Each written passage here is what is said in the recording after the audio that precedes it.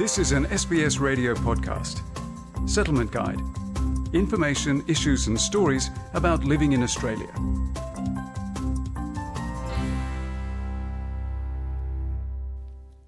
Australia is one of the most expensive countries in the world when it comes to higher education.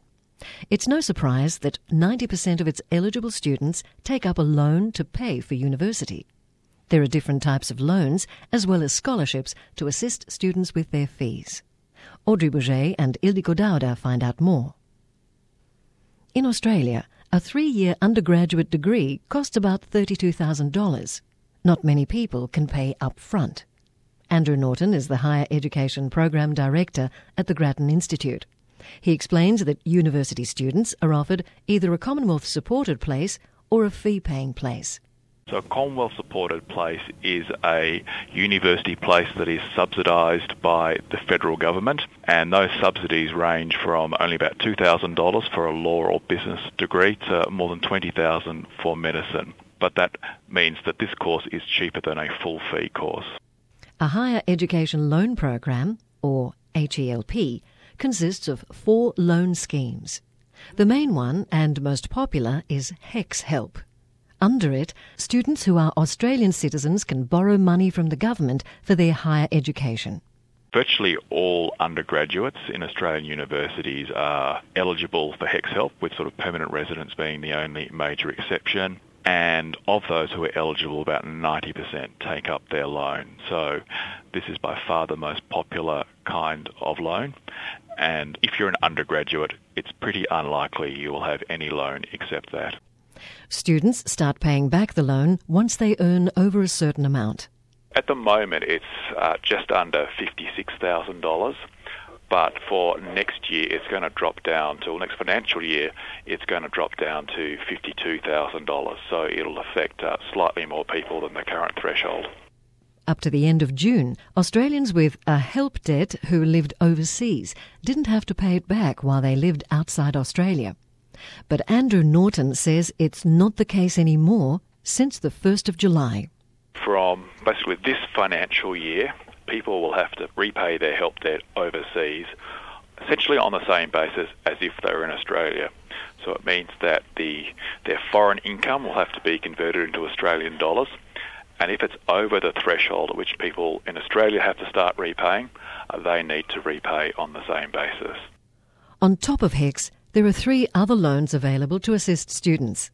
Then there's another scheme called Fee Help, and that applies to students who are in full-fee places, and that's mostly postgraduate courses or courses in private higher education providers. SA Help is to pay for your student amenities fee, so each university charges about $300 for extra non-academic services. OS Help is if you want to do a semester overseas in a foreign university, OS Help pays for that. And Vet Fee Help is something that applies to diploma-level courses in vocational education. With Fee Help, there is a maximum debt of $100,000, but students can keep taking out HECS Help loans throughout their entire life if they want to. Australian permanent residents and citizens can have a CSP, but only citizens are allowed to take out a HELP loan. Permanent residents generally have to pay the fees up front. So individual universities might offer some extra assistance, but generally it is quite difficult for people who are permanent residents but not citizens. It's a significant disadvantage to being just a permanent resident rather than a citizen. Young students can also receive ongoing payments to assist with the cost of living. Youth allowance applies for young people aged up to 24.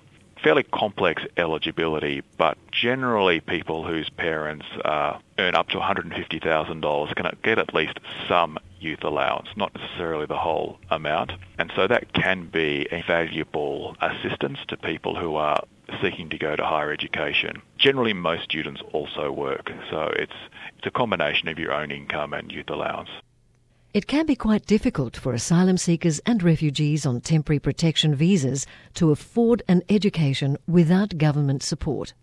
Tim O'Connor from the Refugee Council says that they've been working with universities to provide scholarships to help those people. They give people who may not have had that opportunity the opportunity to go to university. And what we know through with so many refugees and so many other people who are seeking asylum is that they're desperate to start to rebuild their lives. Education provides routine, and it also provides opportunity, an opportunity to go on and get a better job and contribute to their full potential, and also importantly contribute to the Australian economy. Many refugees want to do. At the moment, they work with around 14 universities across Australia. Tim O'Connor shares the success story of one of these students. He missed out on 6 years of school when his family was forced to flee his home in Kabul due to persecution. His father had been killed, so the family decided to flee. They were in Pakistan for a number of years where he wasn't able to access education at all. He came to Australia. He was 21 when he enrolled in school. He started off in year 8 and was quickly accelerated through because he was very bright. Picked up English very quickly. He's now studying engineering at one of Australia's most prestigious universities, and last year he received the University Medal for his year. And for more information about scholarships for asylum seekers and refugees, visit the Refugee Council website. Feature prepared by Audrey Bouget and Ildiko Dauda. This was an SBS radio podcast. For more Settlement Guide stories, visit sbs.com.au/radio.